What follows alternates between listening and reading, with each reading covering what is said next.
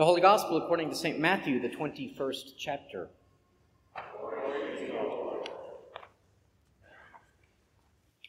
The 22nd chapter, I should have said.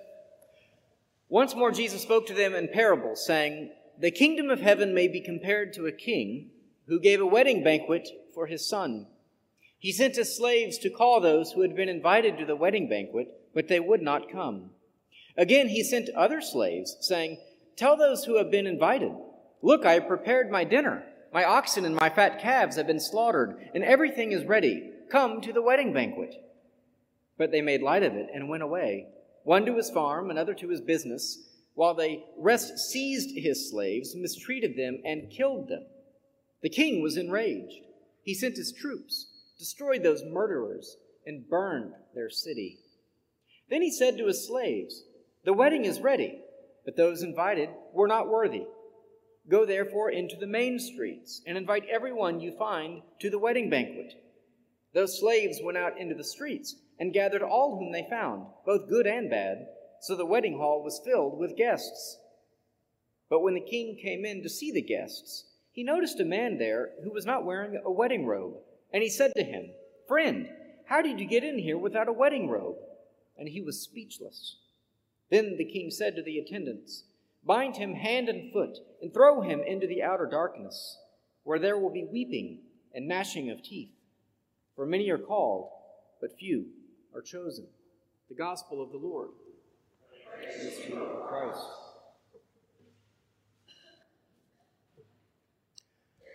Grace and peace to you from God our Father and from our Lord and Savior Jesus Christ. Amen. God is more ready to give than we are to receive. God is more ready to invite than we are to accept. God desires that we would feast with Him, but far too often we reject His invitations. In Matthew, there is a grouping of parables about latecomers, about a group of people who reject the message at first, but then a group of people who come later. Some weeks ago, we heard about the laborers in the vineyard. Remember those who worked only 1 hour, but they got the full day's wage. Then there were the two sons, the one who said yes, but did not go into the field to work. Then the second who said no, but changed his mind later and did go into the field. Then there was the parable of the tenants who killed the landowner's servants and even his son when they showed up to gather the harvest. And it was then later tenants who would enjoy the land of the king. And now this parable about the wedding feast and those who at first refused to show up after being invited twice to the banquet, followed by this third group who said yes. The theme here is clear.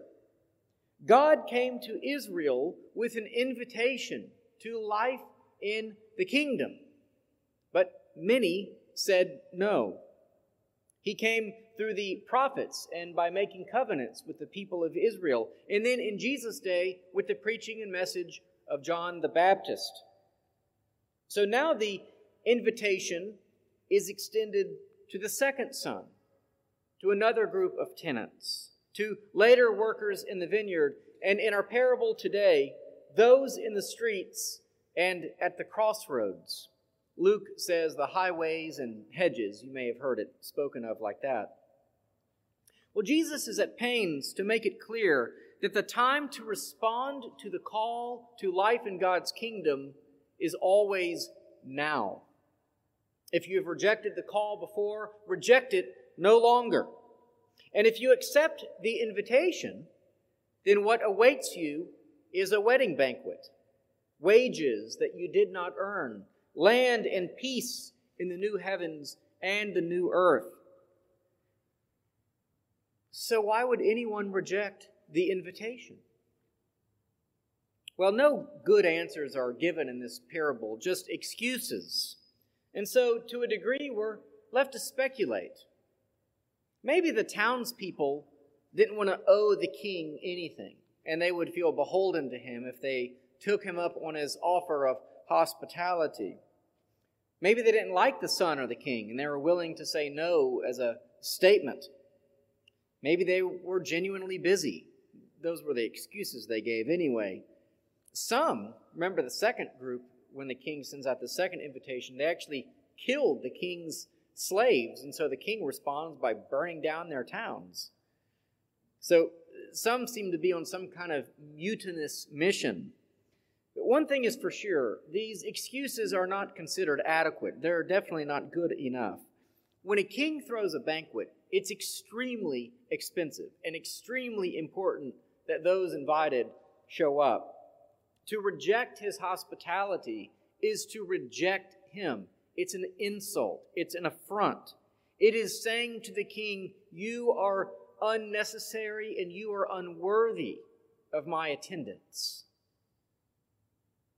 We all have an anti-authority streak in us, an inner rebel that always wants to live life on our own terms.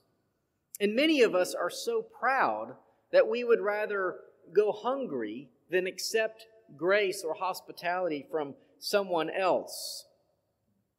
Let it be known that I've never said no to a free meal. But something else is going on. There seems to be fear of the king.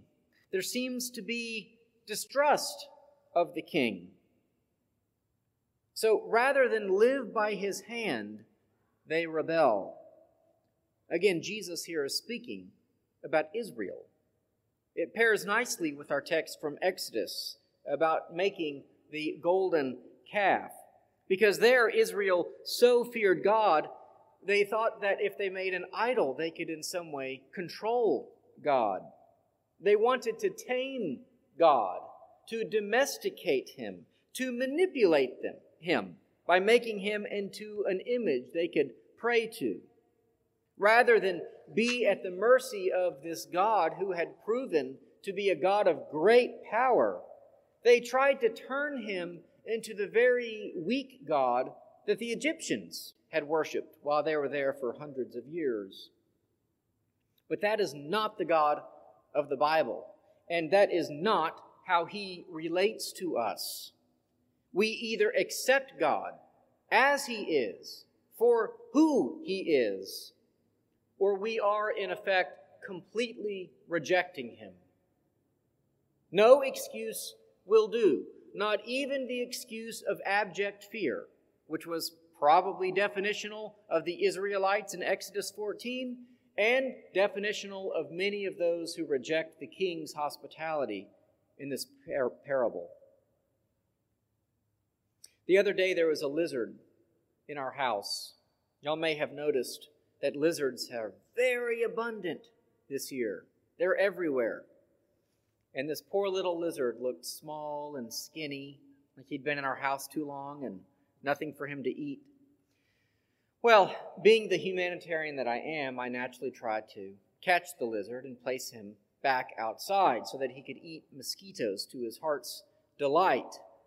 But wouldn't you know, this lizard was very afraid of me. No matter how gently I placed my hand near him so he would scurry onto it, or I tried to trap him into a corner, he got away every time. They're very fast, those lizards. So he was afraid of me. He rejected my help. Now, I hope that he found a way to sneak out somewhere along the way, but if not, I've got a dead, shriveled up lizard somewhere in my house. And that's often how we relate to God. He comes to us with a loving hand to save us, to help us as a friend, as a loving father, as a sacrificial offering. And how do we respond? We run away, confident that we'll be better off on our own than in the hands of a loving God. And so that's what happens in this parable. The king offers, the townspeople refuse. So then the king goes to plan C, I think it is now, which is, well, let's just invite the travelers and the passers-by. That's what is meant, I think, by the main streets, which is what Matthew says. Again, Luke says highways and hedges and such. The point is that we're going to now where the travelers are, not the townspeople. We've already burned all their houses down. Now we want the people who are not even citizens of the kingdom. Right? They're just people on their way from one place to another. That's why they're on the highway. That's why they're on the main streets. The king would literally have stragglers come to the wedding banquet for his son rather than his own citizens who said no. Now you can guess then how these guests may have appeared. They would have smelled very badly. They would have been wearing travel clothes, right? They would have been very dirty. And so it's quite possible that the king had provided for them a wedding garment of some sort to mark the occasion. Some commentators said that everyone would have had a wedding garment to wear if they were invited to such an occasion. But these were not people in their home. They were travelers. So the king provided for them even. Not only did he provide the food and the drink and the hospitality and the entertainment, he's now giving them clothes to wear so that the occasion can be properly marked. Kind of like if you go to a nice steakhouse, but you didn't bring your blazer and they require one. They got some like 25-year-old blazer in the closet that they'll hand to you so you can have the right dress code. But even in this group, there is still one. There's always one, isn't there? There's still one who rejects the grace of the king. I mean, the meal is ready. It must have smelled good to a hungry traveler. No? And yet he still refuses to wear the garment offered. He refuses to accept the king's hospitality and to play by his rules. And sure enough, Jesus offers words of condemnation for those who reject the grace of God. He is consistent in that. And maybe this is an image of Jesus we don't really like, but it is liberally sprinkled here throughout these last chapters of Matthew. Again, Jesus is at pains to say to Israel, I have come with a message, God has come with a message, you have not listened to the prophets, so those who come later, they will receive the banquet. Matthew's entire gospel is about convincing a Jewish audience that Jesus is the Messiah and the fulfillment of the prophets. And it's now very clearly spelled out with this grouping of parables. Now, the good news is that these stories are meant to be warnings. And if you are alive right now to hear those stories, then you can heed these warnings. God is more ready to give than we are to receive. And let us not lose the big picture here. God is the king who's throwing the banquet. He desires that you would feast with him. That is the kind of God that he is. So why would you not attend? Because you insist on living your own life by your own terms, by your own rules? Well, okay, if that's the way that you want it. But you'll be missing one heck of a party. Amen.